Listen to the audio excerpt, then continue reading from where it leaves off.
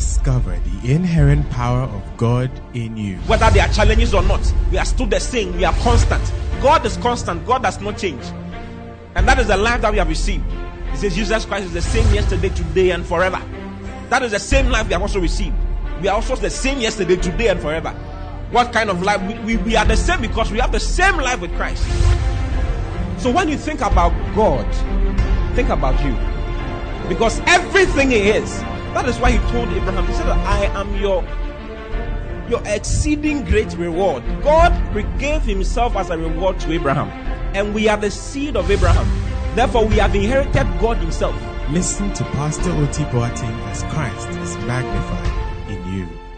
Father, thank you for this evening. Thank you for the power of your word. Thank you that your word proceeds with grace, with great understanding, with great wisdom.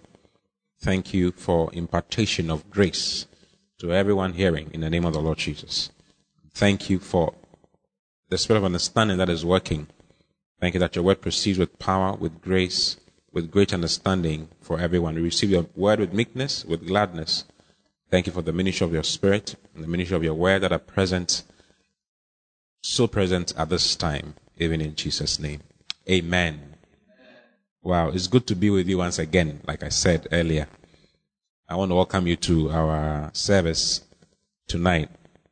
I'm sure you are comfortable wherever you are and you are ready. I don't know if you brought your notebook and your pen. These things are very important. It's very important you write some of these things down to help you.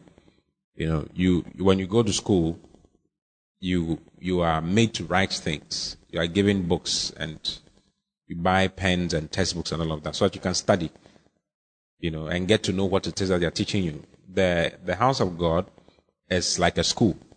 The church is like a school for training God's children in righteousness. It's called instruction in righteousness.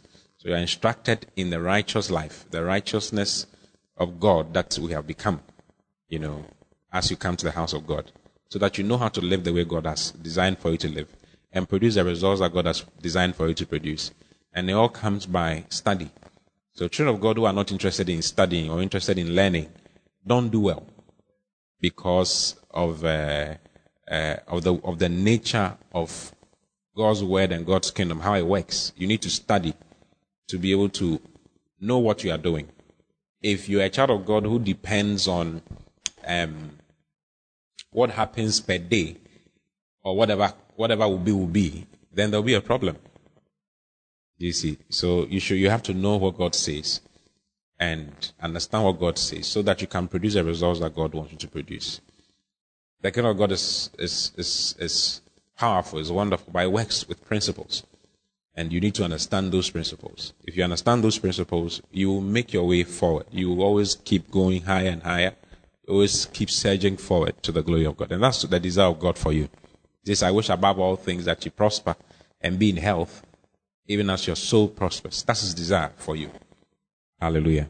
So I've been sharing concerning supernatural accomplishments through our union with Christ. Okay, it's a year of supernatural accomplishments, and I've been sharing with you on the aspect of our union with Christ, how to depend on our union with Christ for success, for advancement, for supernatural accomplishments. And I've been sharing with you concerning how that we are one with Christ. Jesus made us know that we are one with Him. He says, "At that day you shall know that you are one with me." It's amazing. Let's look at John chapter 14, verse 20. It's nice. John 14, 20.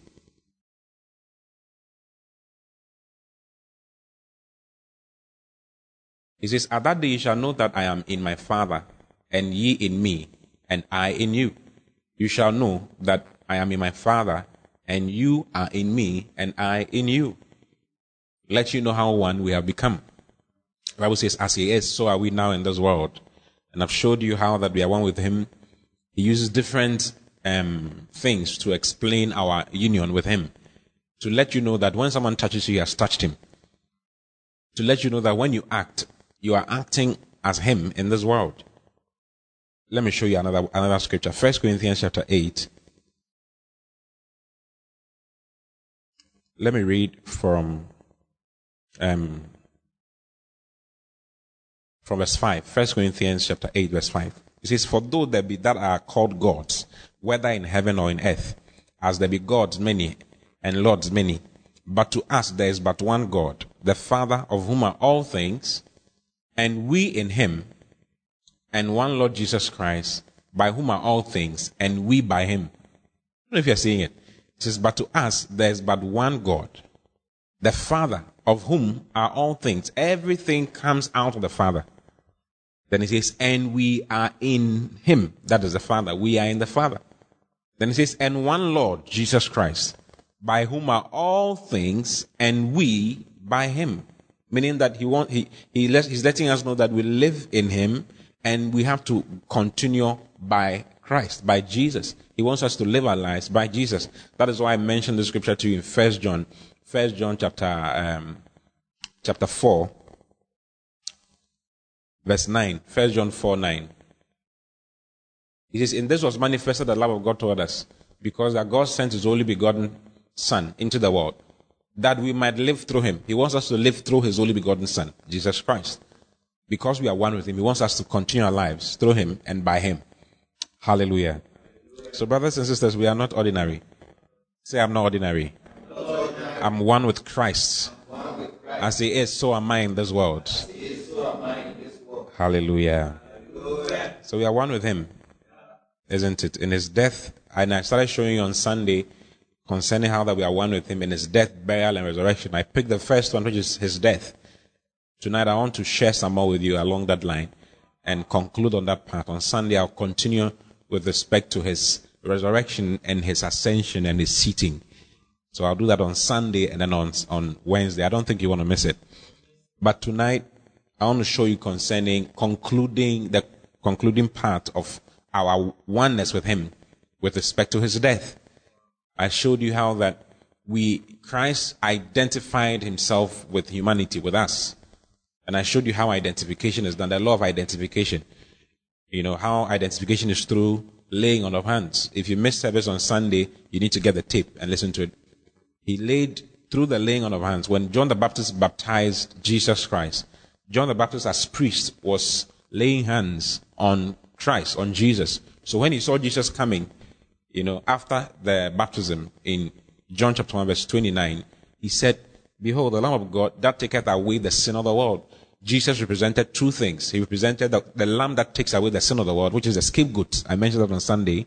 And then he also represented the innocent lamb, whose blood is poured on the mercy seat for the remission of the sins of Israel and hence of humanity. Now, because of Jesus, is remission of sin, not just atonement of sin. In the Old Testament, this was atonement. Atonement was done for them once every year. Their sins were covered once every year. But then, in our case, our sins are wiped away completely because of the blood of Christ. Okay? So, in John chapter 1 verse 29, it says, the next day John saw Jesus coming unto him and said, behold, the Lamb of God which taketh away the sin of the world. So this was him as the scapegoat that takes away the sin of the world, outside of the world. Hallelujah. Then if you go down to verse 34, John also mentions Jesus. He says, and I saw in Beracah that this is the Son of God. Go to verse 32 into 33. And John Beracah saying, I saw the Spirit descending from heaven like a dove, and it abode upon him. Verse 33. And I knew him not, but he that sent me to baptize with water. Okay, jump to verse 36 so that we don't read too much. He says, and looking upon Jesus, let's read 35 into 36. 35 into 36. Again, the next day after John stood and two of his disciples, next verse, and looking upon Jesus as he walked, he said, behold, the Lamb of God. You see, behold, the Lamb of God. This time he didn't say the Lamb of God that taketh away the sin of the world. He said the Lamb of God. And the Lamb of God was a lamb that was brought into the Holy of Holies. The blood was brought into the Holy of Holies for the purpose of, making propitiation or asking for the covering of the sins of Israel.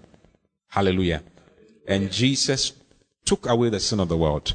So, most people in the church, sometimes you see churches around and church members, Christians who are rejecting sinners and saying all kinds of things about sinners. When they have the answer to their problem. The church is not supposed to sack sinners. The church is not for good people. The church is for perfecting people. The church is a place where sin is dealt with, taken away from you because of the blood of Christ, the preaching of the blood of Christ, and the preaching of Jesus Christ as Lord and Savior, as a one who bore the sins of the world.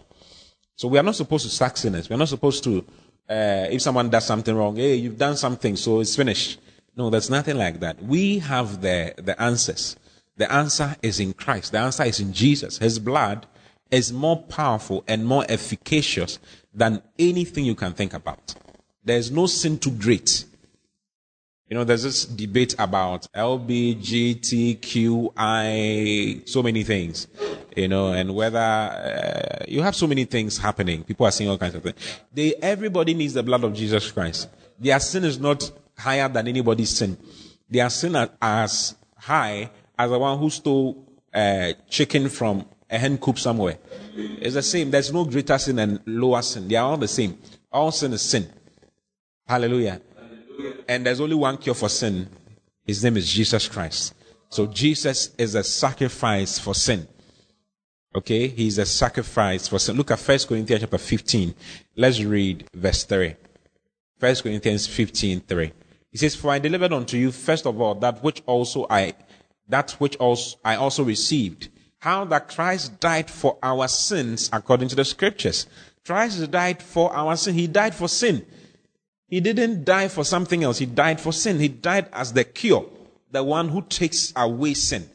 So whatever sin anybody has his cure in Christ. I don't know if you're seeing it. So never sack sinners. Never condemn people. Give them the cure. The cure is Jesus Christ. Okay? Now, Jesus, after identifying with us, could now take our place. So Jesus took the place of all sinners and took the punishment for sin.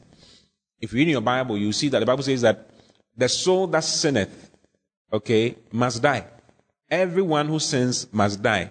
That was in the Old Testament. In the New Testament, he says it differently. He says that for the wages of sin is death. That's Romans 6:23. For the wages of sin is death. The payment, the penalty for sin is death. Now, everyone needed to die. Now, we are not talking about dying physically. There are three kinds of deaths. There's physical death. First of all, there's spiritual death. And then there's physical death. And then there's eternal death. You can't die physically unless you die spiritually. For instance, when Adam sinned, God told him that, before Adam sinned, God told him that if you partake of this fruit, the tree of the knowledge of good and evil, you shall surely die. Other version says, in dying you shall die. But when Adam partook of the seed, when he ate the fruit, he didn't die that day. He never died. Was God lying? No, God was not lying. He died, but he didn't die physically. He died spiritually. Spiritual death is separation from God. God is life. And when you are taken away from God, you experience death. But you experience spiritual death first. So Adam experienced spiritual death. It took more than 900 years for Adam to die physically. Amazing. You see, you cannot die physically unless you are dead. You die spiritually. So Jesus came to deal with spiritual death, which was separation from God, physical death, which is separation from this life, and eternal death, which is eternal separation from God. That is the third level. So spiritual death, physical death, and eternal death. And Jesus' death handles all three kinds of deaths. If you read in 2 Timothy chapter 1, let me show it to you. Verse 9. Let me read from verse 8 so it makes more sense. It says, "Be not thou therefore ashamed of the testimony of our Lord, nor of me his prisoner, but be thou partaker of the afflictions of the gospel, according to the power of God, who has saved us." It says, God who has saved us and called us with an holy calling, not according to our works, but according to his own purpose and grace, which was given to us in Christ Jesus before the world began. Verse 10.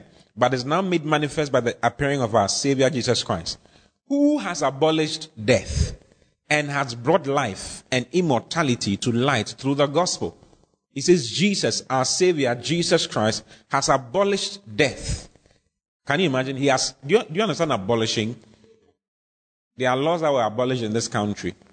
It means that they are no more effective. He has abolished death. And he was talking about physical death, spiritual death, and eternal death. Then he says, and has brought life and immortality to light through the gospel. He has brought immortality. He has brought life and immortality to light through the gospel. So through the gospel, through the word of God, you can experience life upon life. There's no need for you to die even physically. Amazing. Because as soon as you become born again, spiritual death is taken away. You are taken away from spiritual death, and spiritual life is given to you. You receive something called eternal life. And eternal life is what secures your life from dying. Do you see? He takes you out of spiritual death, brings you into spiritual life, and takes you out of physical death, and hence eternal death. If someone dies physically without receiving life, do you see? If someone dies physically whilst dead spiritually, the person dies eternally. That is why we persuade men to give their lives to Christ. That's why we persuade men to agree with what God did in Christ Jesus for them, so that they can be born again and so that they can receive the life of God. So that even if they should die physically, it's not compulsory to die physically now. But even if you should die physically as a child of God, you have eternal life. You will not die eternally. You will be with the Lord eternally. Hallelujah. And all these things are accomplished in Jesus Christ. Can you imagine? He has abolished death and has brought life and immortality to light through the gospel. Wow. What a blessing. And all this is free of charge. You don't need to pay anything for it. It's all because of his blood. It's all because of Jesus' blood. So Jesus took our place. He was identified with humanity and then took the place of humanity. He took the punishment. Remember, the wages of sin is death. So Jesus died. Jesus was not a sinner. Jesus, I explained it to you on Sunday. He did not have the seed of sin in him. Do you see? He was not born of Adam. He was born of God. Anyone who was born of Adam had sin in him because of what Adam did. And so their death could not save anybody.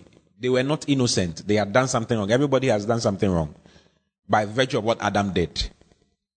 But Christ came as a seed of God. He's called the seed of the woman. No woman can just give birth just like that. It was a seed of God. God gave the woman a seed. If you read in Matthew chapter 1 verse 18, you see it. It says, now the birth of Jesus was on this wise. When as his mother was espoused to Joseph, before they came together, she was found with child of the Holy Ghost. So the Holy Ghost was responsible for the pregnancy. He gave the seed for the pregnancy. And therefore the child that was born was a child of the Holy Ghost. He was not a child of he was a child of God.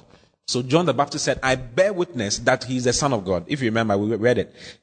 John chapter 1, we read verse 36. Now let's look at 37. No, let's read 29 rather. 29, right? Go to 29. The next day, John saw Jesus coming unto him and said, behold, the Lamb of God, which taketh away the sin of the world. Verse 30. This is he of whom I said, after me cometh a man which is preferred before me, for he was before me. And I knew him not. Go on, go to the next verse. I want you to show us where he says, and I bear record. Okay, that's verse 32. And John bear record, saying, I saw the Spirit descending from heaven like a dove, and it abode upon him. Verse 33. And I knew him not, but he that sent me to baptize with water, the same said unto me, upon whom thou shalt see the Spirit descending and remaining on him, the same is he which baptizeth with the Holy Ghost. Verse 34. And I saw and bear record that this is the Son of God. So John bear record. He bore witness that Jesus Christ was the Son of God. The Jews respected John the Baptist a lot, and John the Baptist said that Jesus was the Son of God. Yeah, because Jesus is the Son of God. Because he was conceived by God. So he didn't have the sin of humanity. So he could be a replacement for man. He could bear the penalty for man. So 2 Corinthians chapter 5 verse 21 said, he was made sin. He made him to be sin, who knew no sin. He made Jesus Christ to be sin, who knew no sin. He made him the very epitome, the very definition of sin. Jesus took the sin of humanity and hence could die, could take away the sin of humanity. He was the Lamb of God that taketh away the sin of the world. And the Lamb of God, the innocent Lamb of God, whose blood is pure enough to save every other person. Hallelujah. So Jesus could take our place. He became our substitute. So there's another principle in the Word of God called the principle of substitution. Jesus was identified with us and hence could be substituted for us. Okay? He could be substituted for us. So he took our place. Now, if you read, there are so many portions of the scriptures that mentions this particular fact. I've showed you one in 1 Corinthians 15, verse 3. But let me show you this one in Galatians 1, verse 3 to verse 5. Look at it. Galatians 1, 3-5. I have so many things to share with you, amazingly. Normally, when I start sharing, I'll divert, and I'll not be able to share all that I want to share with you. But I know it's for your good. I know it's helping you. It says, grace be to you and peace from God the Father and from our Lord Jesus Christ. Verse 4.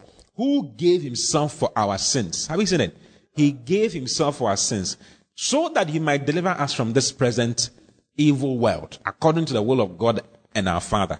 This was the will of God, that he should be the one who be the sacrifice for sin. He says he gave himself for our sins. He gave himself for our sins. Now look at Hebrews chapter 9, verse 24, all the way to 28. Hebrews 9, 24, all the way to 28. So Jesus became our substitute. He took our place. And his death was the death of all of humanity. So if you believe that Jesus died, okay, then you should know that you are dead to sin. If Jesus died, then we are dead to sin. Look at this. Hebrews, I wish you were close to me. I'd have told you to read it to me. But let's read it together. 1 to go. For Christ is not entered into the holy places made with hands, which are the figures of the true, but into heaven itself, now to appear in the presence of God for us. Nor yet that he should offer himself often, as the high priest entereth into the holy place every year with blood of others. For then must he often have suffered since the foundation of the world. But now, once in the end of the world, has he appeared to put away sin by the sacrifice of himself. And as is appointed unto men once to die, but after this the judgment, so Christ was once offered to bear the sins of many. And unto them that look for him shall he appear the second time without sin unto salvation. He offered to bear the sins of many. Once he died, and because he died, sin was taken away. Hallelujah.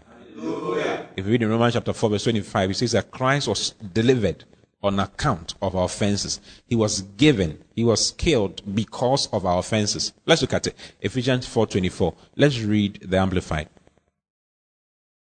He was talking about Jesus. Then it says, who was betrayed and put to death because of our misdeeds. Have you seen it? He was put to death because of our misdeeds.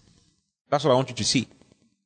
Yeah, because of our wrongs. That is why if you feel you are wrong, then Jesus died for you. And if you are born again and you feel that someone is wrong, remember that Jesus died for that person. There's no need for you going around talking and saying all kinds of... That is not the responsibility of the church. That is not our responsibility. Our responsibility is to let them know what has been done for them and bring them in to what God has done. That is our responsibility. Not to condemn, not to point fingers and say that you are homosexual. Because you are homosexual, you go to the nether parts of hell. What are you talking about?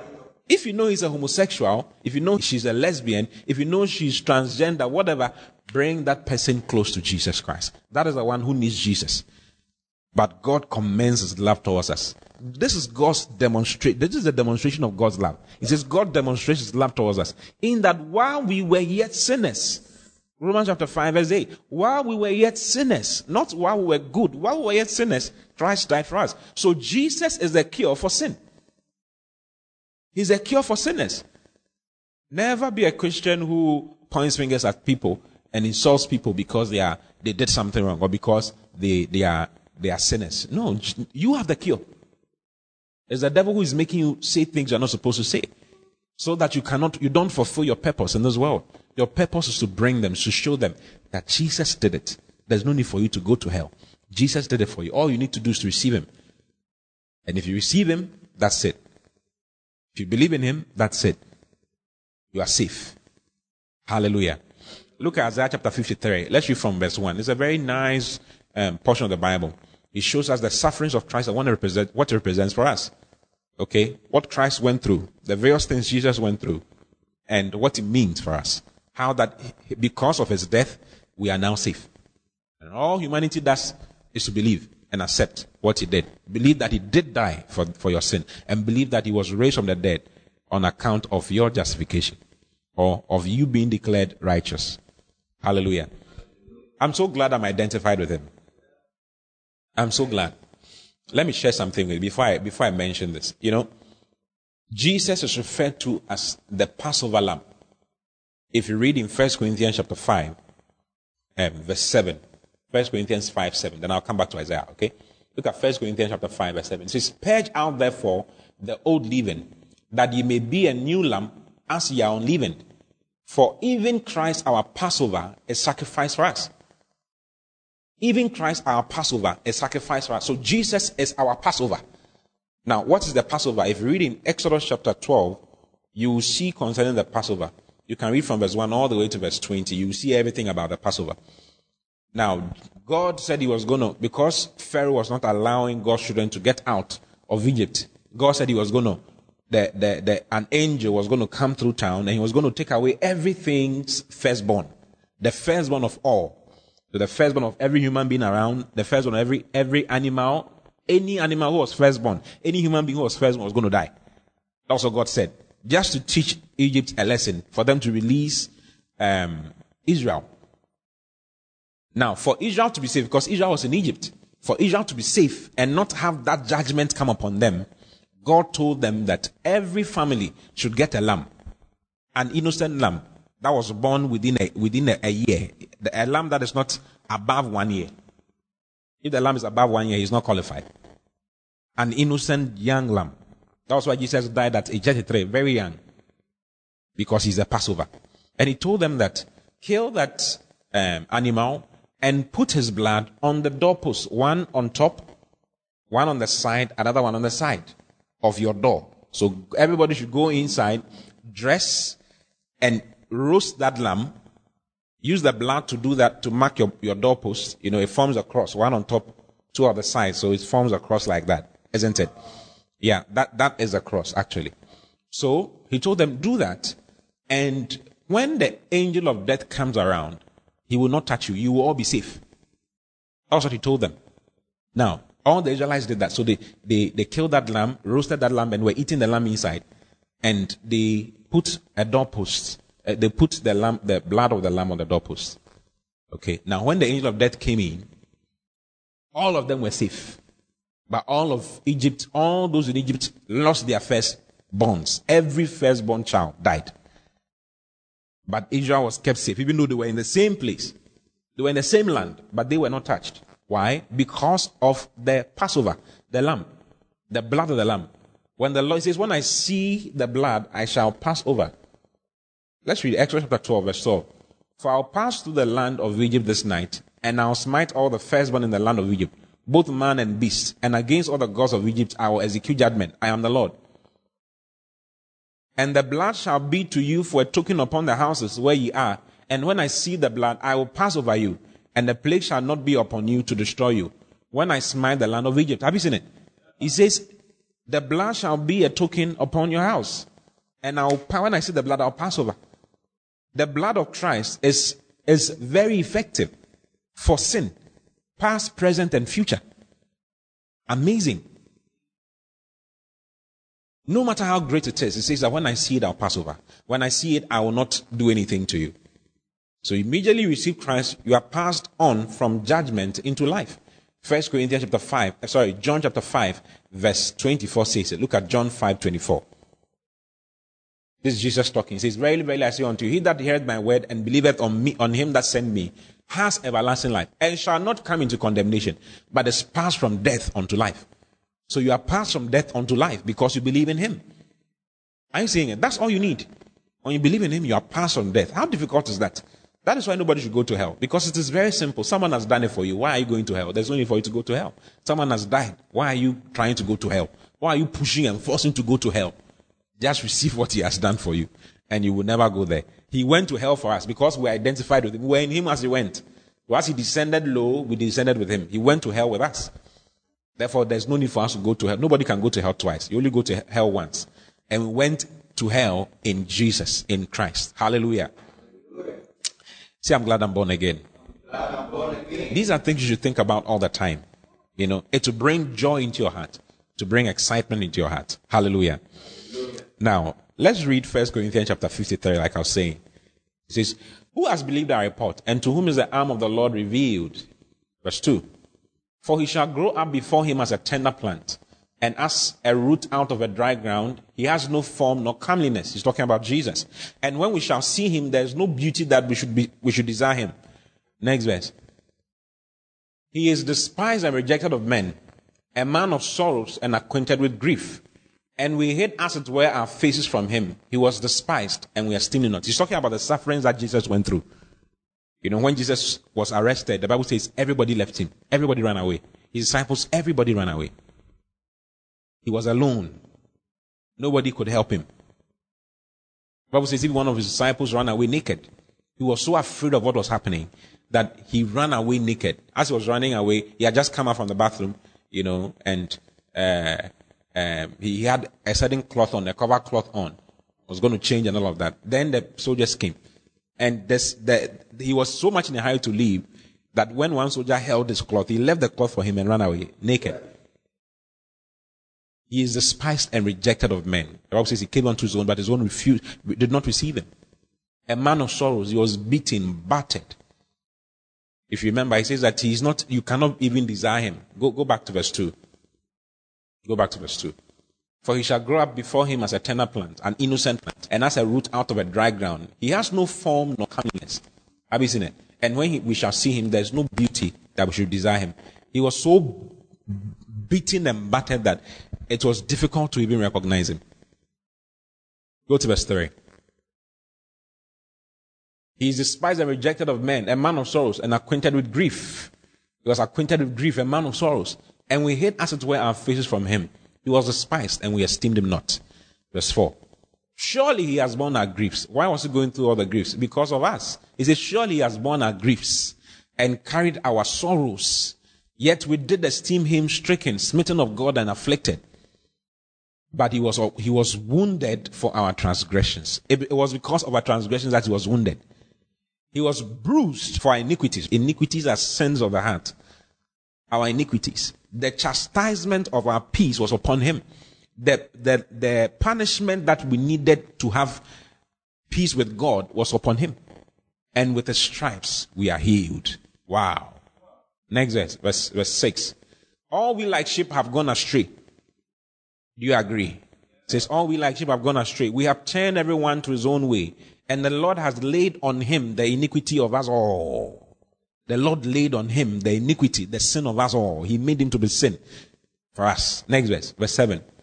He was oppressed and he was afflicted, yet he opened not his mouth. He is brought as a lamb to the slaughter, and as a sheep before his shearer is dumb, so he opened not his mouth. Next verse. He was taken from prison and from judgment, and who shall declare his generation? For he was cut off out of the land of the living. For the transgression of my people was he stricken. For the transgression of my people, the wrongs of my people was he stricken. And he made his grave with the wicked and with the rich in his death. All these things have meanings, but not today. He says he made his grave with the wicked, meaning that he was with the two thieves. Remember, there were two thieves that were crucified, two wicked guys who had killed people and all of that. But he had not done anything, but he found himself with them. So he says he made his grave with the wicked and with the rich in his death. It was a rich man, Joseph of Arimathea. He was the one, a very rich man. He was the one who came to take his body, and he put him in a tomb that nobody had been in before. A very rich tomb in a very rich garden. That's what he's talking about. Because he had done no violence, neither was any deceit in his mouth. Next verse. Yet it pleased the Lord to bruise him. It pleased the Lord to bruise him. He took the punishment of our sin because he was our substitute. He has put him to grief. When thou shalt make his soul an offering for sin. He made his soul an offering for sin. Brother, your sins have been paid for. Why are you still carrying sin around? Consciousness of sin and all. I don't know why Christians move around with that. He's the offering for sin. He says, he shall see his seed, that is you, and he shall prolong his days. He wants to prolong his days through you. And the pleasure of the Lord shall prosper in his hand. Next verse 11. I'm coming to that. He shall see of the travail of his soul, and shall be satisfied. When he saw the Lord in pain, when he saw Jesus in pain, and travailing in pain, he says he was satisfied. Because sin needed to be punished. God needed to be satisfied. And Jesus took the punishment. By his knowledge shall my righteous servant justify many. This is so powerful. For he shall bear their iniquities. Wow. Next verse 12. That's the last verse. Therefore will I divide him a portion with the great, and he shall divide the spoil with the strong. Because he has poured out his soul unto death, And he was numbered with the transgressors, and he bare the sin of many and made intercession for the transgressors. He made intercession for the transgressors and bare the sins of many. Brother, sin has been taken care of. Sin has been taken care of. Sin is not a problem now. Don't make it a problem in your life. Are you identified with him? Then learn to recognize the fact that what it did was for you. You know, one of the things that sin does, sin takes away your confidence. Because when you do something wrong, you don't want to talk to God. You feel that because you did something wrong, God will not answer your prayer if you pray. You know, I don't know if you know what I'm talking about. You feel like, Charlie, God is not on talking terms with me. God is not so happy with me. That's why all these bad things are happening to me. Because all these bad things are happening to me because of what I did. And then the devil bring a scripture to you, for the wages of sin is death. The wages of sin is death. Jesus paid for that wages. He paid for it. There's no need for you to pay for anything. Are you surprised at what I'm saying? There's no need for you to pay for anything. The devil starts condemning. That's one of the things that sin does to you. It brings condemnation to you. The devil starts condemning you. You will go to hell. You will not have anything good come into your life. But you have to point to the devil and tell him that, listen, Jesus took away sin. He is a payment for sin. Now, there are two types of sin. So let me explain it to you and show you how that Jesus dealt with all of them. There are two types of sin. If you read in 1 John chapter 5, verse 16, look at it. Let's look at it. 1 John 5, 16. Let me do this quickly. Okay? If any man see his brother sin a sin which is not unto death, he shall ask, and he shall give him life for them that sin not unto death. There is a sin unto death. I do not say that he shall pray for it. Next verse 17. All unrighteousness is sin. And there's a sin not unto death. I don't know if you're seeing it. So he mentions two sins. One unto death, the sin unto death, and then sin not unto death. Okay? Now, I'm going to explain it, both of them to you, and show you how Jesus has dealt with both of them. Sin unto death is the nature of sin, the seed of sin. Okay? What Adam did, that makes all men sinners. For all have sinned and have fallen short of the glory of God. What sin is that? It's the sin of Adam. For by one man's disobedience, many were made sinners. It was just one man. His name is Adam. And because of the sin he did, that sin became a seed that goes into every man that is born of Adam. Anyone who is born of a man and a woman is a sinner by virtue of their birth. Just coming through the birth canal makes you a sinner. Why? Because of what Adam did. That is called the sin unto death. What death is that? The sin unto spiritual death. Okay? Unto spiritual death, and hence physical death, and hence eternal death. You get it? I explained that to you when I started. Now, that sin is dealt with in Jesus Christ. That's what I've been reading to you all about. I've been reading that up to you all this while. That is the nature of sin. He takes the nature of sin away. He made him to be sin. He made him to be the very nature of sin, so that he can be the sin bearer. Jesus is the Lamb of God that taketh away the sin of the world. He didn't say the sins of the world, the sin of the world. What's the sin of the world? The sin of the world is what Adam did. Hallelujah. So Jesus took away that sin. So immediately you become born again, you are made a new creature. You become a child of God. You are united in Christ. You become the righteousness of God in Christ Jesus. That sin that Adam did is what leads to eternal death. Now you are taken away from eternal death and brought into eternal life. Amazing. So you're a child of God now. Hallelujah. Now, what is the other one? The sin that does not lead to death. Remember, it says, all unrighteousness is sin, and there's a sin not unto death. Now, that sin, those are the fruits of sin. So there's a seed and the tree of sin, which is what Adam did, and hence it's in every man born of a woman. Unless you are born again, that sin is there. When you become born again, you accept what Jesus did, and then you accept that Jesus has taken away that sin. You accept the fact that sin was judged in Christ for you. Jesus was the one in whom sin was judged. You agree with that. And because you agree with that, it is imputed to you for righteousness. God makes you his righteousness. I don't know if you catch it. Now, there's another one, which is the fruit of sin. Every tree bears fruits. So the lying, the fornication, the cheating, the adultery, those are the things that makes you see that someone is sinning. Now, someone may not be doing all those things and is not born again, but he is a sinner. Why? Because he has the seed and the tree of sin. Only that he's not showing certain types of fruits for you to see. His fruits may be in his mind, You may not know what he's thinking in his mind. Jesus said, whosoever does some things in his mind, says some things and looks at some things in his mind, has already done it. So he's condemned as well. But the fruits of sin are what your flesh gets into. Okay? Now, did Jesus deal with that too? Emphatically, yes. Let's read Romans chapter 6. Let me show it to you. Hallelujah. Let me show you both. Okay? Let me show you both. The sin that is unto death and the sin that is not unto death. And how Jesus has dealt with both. Okay, so look at Romans chapter 6. Let's read from verse 1. I started reading from verse 1 the last time to you in church. So I'll just read that and then show you some portions, okay? It says, what shall we say then? Shall we continue in sin that grace may abound? Shall we continue doing foolish things because Jesus has done something good for us? He says, God forbid, how shall we that are dead to sin? How did we become dead to sin? Because when Jesus died, we also died. And Jesus died to sin once, remember. Live any longer therein. How shall we that are dead to sin live any longer therein? Continue. Knowing not that so many of us as were baptized into Jesus Christ were baptized into his death. Therefore, we are buried with him by baptism into death. So his death is our death. Basically, that's what he's telling you. That as Christ was raised up from the dead by the glory of the Father, even so we also should walk in newness of life. Verse 5. For if we have been planted together in the likeness of his death. Why did he die? He died because of sin. So if you are planted in the likeness of his death, it means that he's talking about that sin that leads to death.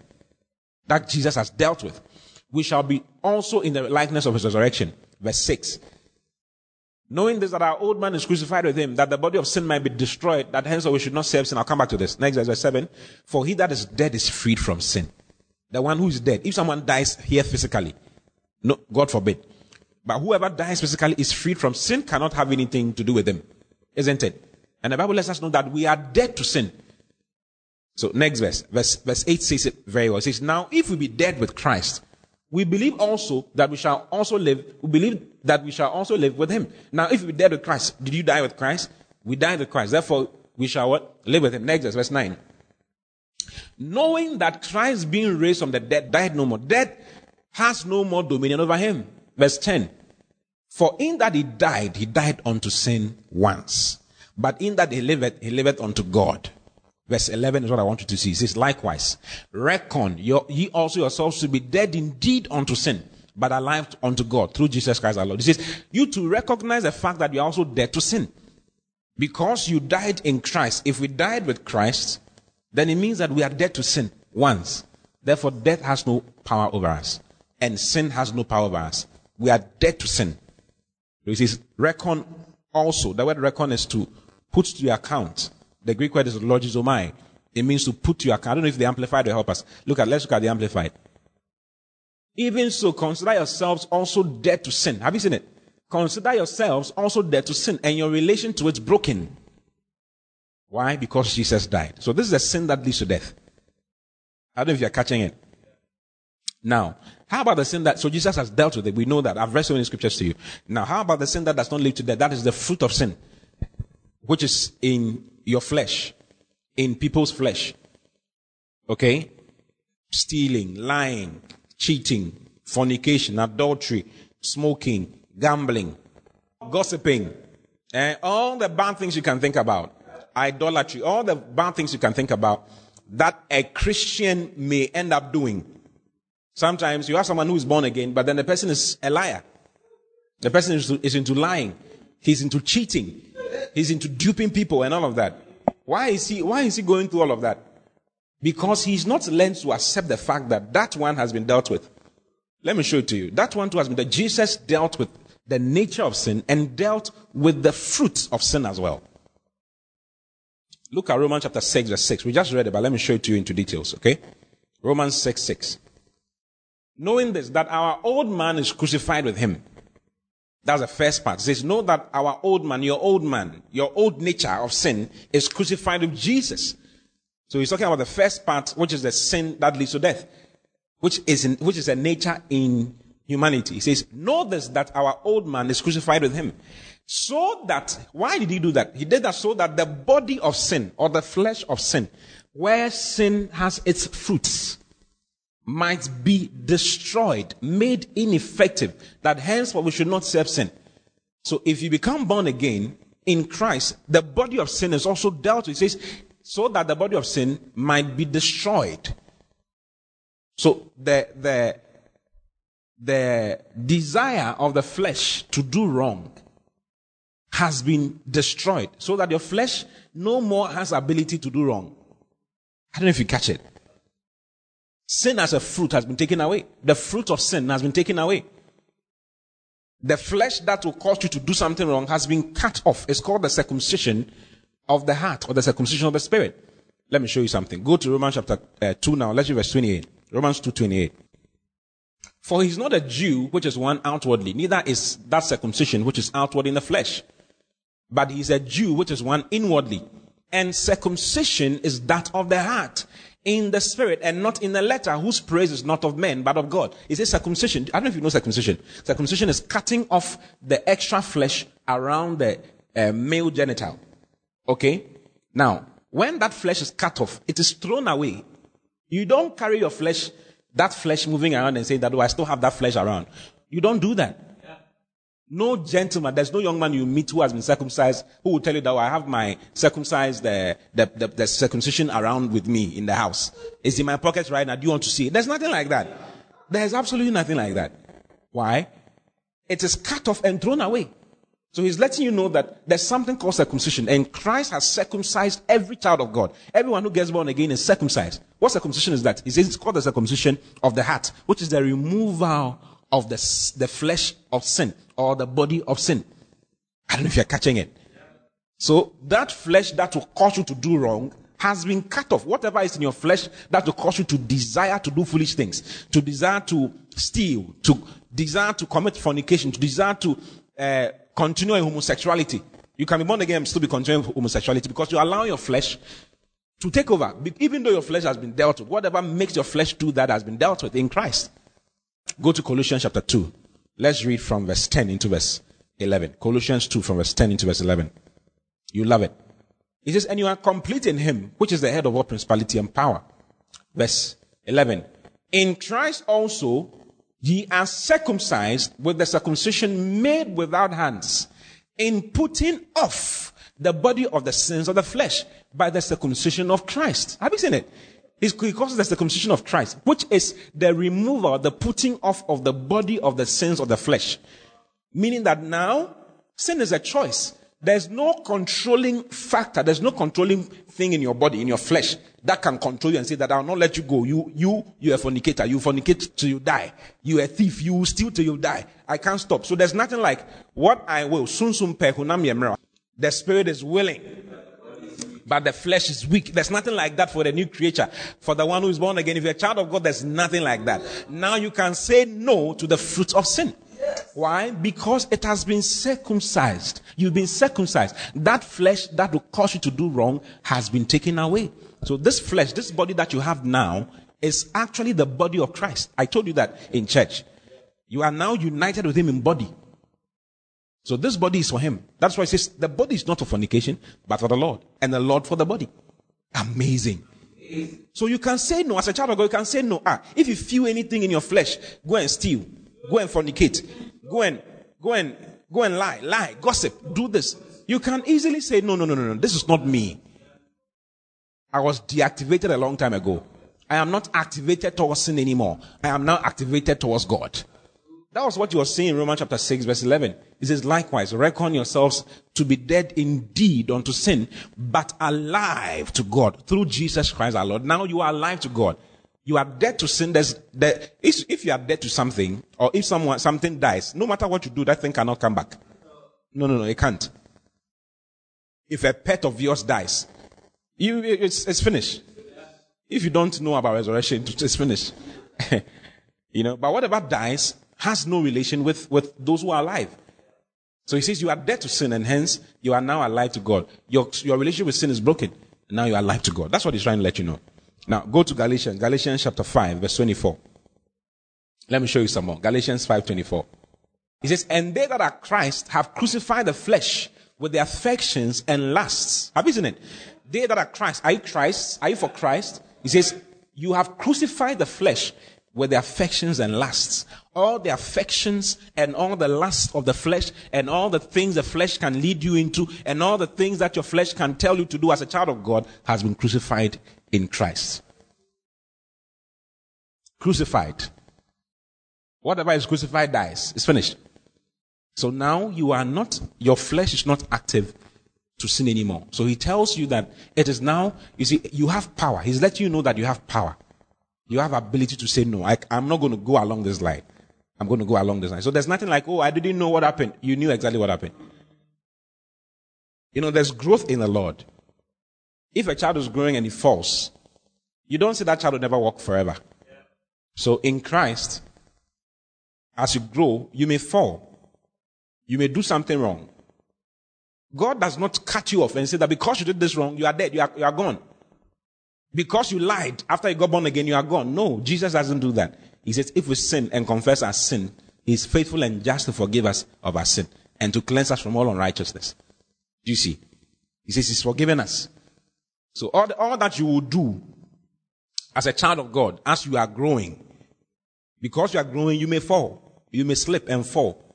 But when you become a man, you don't slip and fall. When you become a man, you stand strong. I don't know how many full-grown men fall every day. A 40-year-old man will not fall 75 times in a day. But a child who is now learning how to walk will fall so many times in a day. I don't know if you catch it. So the fact that someone is growing the Lord and is falling does not mean that it is ended. There are a lot of Christians who do something wrong and then they feel like it's finished. I've done something wrong. I cannot get close to God anymore. Listen, that sin was dealt with. That desire that was in you was taken away. Nothing is supposed to block you away from the Lord. He says, what shall separate us from the love of Christ? What? There's nothing that shall separate us. Absolutely nothing. So no matter what you did or just you are going to do or will do, okay, will take you away from the Lord. That's the truth. The only trouble is that, you see, it's like the story I mentioned concerning the Passover, Jesus being a Passover. Just imagine two families with the blood on their doorposts. Will the angel of death get to them? The angel of death cannot get to them, isn't it? Are they saved? They are saved because of the blood, not because of what they do inside the house. It's not what they do inside the house that makes them safe. It's the blood that makes them safe. However, what they do in the house is dependent on them. Do you see? If one family decides that we are going to enjoy the lamb that we are eating, and rejoice and thank God for what he has done for us, what do you think? By morning, they will be safe. Why? Because of the blood. They will be safe because of the blood, not because of what they decided to do. But they will enjoy the night. Do you get it? They will enjoy the night. They will be praising God, excited, shouting, jubilating, and enjoying themselves throughout the night. And when morning comes, they'll open their door and continue enjoying themselves, isn't it? If the other house stays in fear and says that, hey, what if this thing does not work? What if the Lord was lying? What if the blood doesn't really work? What if they keep worrying and they keep fearing in the house and not rejoicing? Will they be safe at the end of the day? They will be safe at the end of the day. But what will happen to them in the night? They will not enjoy the night. They will live in fear throughout the night. That is what sin does to you. Even though we are all born again, the one who decides to stay in sin and keep fooling around will live his life in fear and will never enjoy the goodness of God. Ever. Even though the person is saved. He will live the night in fear. He will go through his journey as a Christian in fear and not enjoy the blessings of God. So he lets you know, listen, you are no more a servant to sin. You are now a servant to righteousness. So live in righteousness. I don't know if you are catching it. Yeah. So what makes you do wrong has been taken away. It's one of the major things Jesus did. Apart from taking the nature of sin, he took away the fruit of sin as well. By taking care of things in the flesh. So just accept what he has done. Look unto him and thank him and rejoice for what he has done for you. And live in joy. Live and enjoy your salvation. How? By letting sin know that, listen, you have no place in my life. I am for God. I live for God. And nothing and no one can do anything about it. Look at Romans chapter 8. Look at verse 3 to verse 4. There's more. Maybe I should give you this reference when I finish this scripture so that you read. It will help you to clarify things for you. It says, for what the law could not do in that it was weak through the flesh. What the law could not do in that it was weak through the flesh. God sending his own son in the likeness of sinful flesh. And for sin, condemned sin, where? In the flesh. So sin in the flesh has been condemned. That is a fruit of sin, has been condemned. For what purpose? So that the righteousness of the law, next verse 4, that the righteousness of the law might be fulfilled in us who walk not after the flesh, but after the Spirit. So it says, as a Christian, you can decide to walk after the Spirit, or you can decide to walk after the flesh. You can allow your flesh to have whatever, to do whatever it wants to do, even though it has been deactivated. You can say, oh, my flesh is the one is taking over. My flesh is doing this. Pastor, I don't know, I can't stop this. It's a big lie. If you say no, that will be the end of that thing, because it has been dealt with by the power of the Holy Spirit. Jesus died for that. He died and dealt with sin in the flesh and condemned sin in the flesh. Hallelujah. Look at Colossians chapter 2. Look at verse 13 and 14. Colossians 2, 13 and 14 shows you that he has dealt with both the sin unto death and the sin not unto death. He says, and you being dead in your sins and the uncircumcision of your flesh. Have you seen it? It says, and you being dead, number one, in your sins, which is the first part, the sin that leads to death. And the uncircumcision of your flesh, which is the sin in the flesh. Have you seen it? Yeah. Has he quickened or made alive together with him, having forgiven you all trespasses, blotting out the handwriting of ordinances that was against us, which was contrary to us, and took it out of the way, nailing it to his cross. So all these two were nailed to the cross. So you are free. You are made free to serve God. Yes, you are now free to serve God. There's nothing that blocks you from obeying God. There's nothing that blocks you from doing what God wants you to do. Sin has been taken care of. The nature of sin has been taken care of. Sin in the flesh has been taken care of. You are now a new creature, free to serve God. Last scripture, Romans chapter 8. It's a long read, but I'm not going to read everything. I'll just show you one thing and then I give you the rest as a reference. So I'm looking at Romans chapter 6 from verse 12 all the way to 22. So it's 10 verses to help you big time. He says, let not sin therefore reign in your mortal body. Can you imagine? He says, you don't let sin reign in your mortal, meaning that now you have a choice. Isn't it? Yeah. There's nothing like, oh, it's controlling me. Sin cannot control you. It's gone. So he says, you have a choice. Don't let sin reign in your mortal flesh, your mortal body, that you should obey it in the last thereof. Have you seen it? Continue. It's a long read. Neither yield ye your members as instruments of unrighteousness unto sin, but yield yourselves unto God as those that are alive from the dead, and your members as instruments of righteousness unto God. Your flesh is now instruments of righteousness unto God. Wow. Now jump all the way down to verse 20.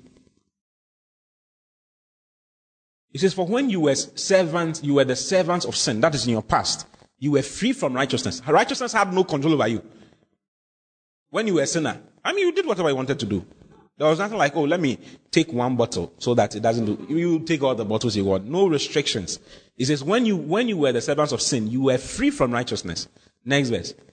What fruit had ye in those things whereof ye are now ashamed? What fruit did you get?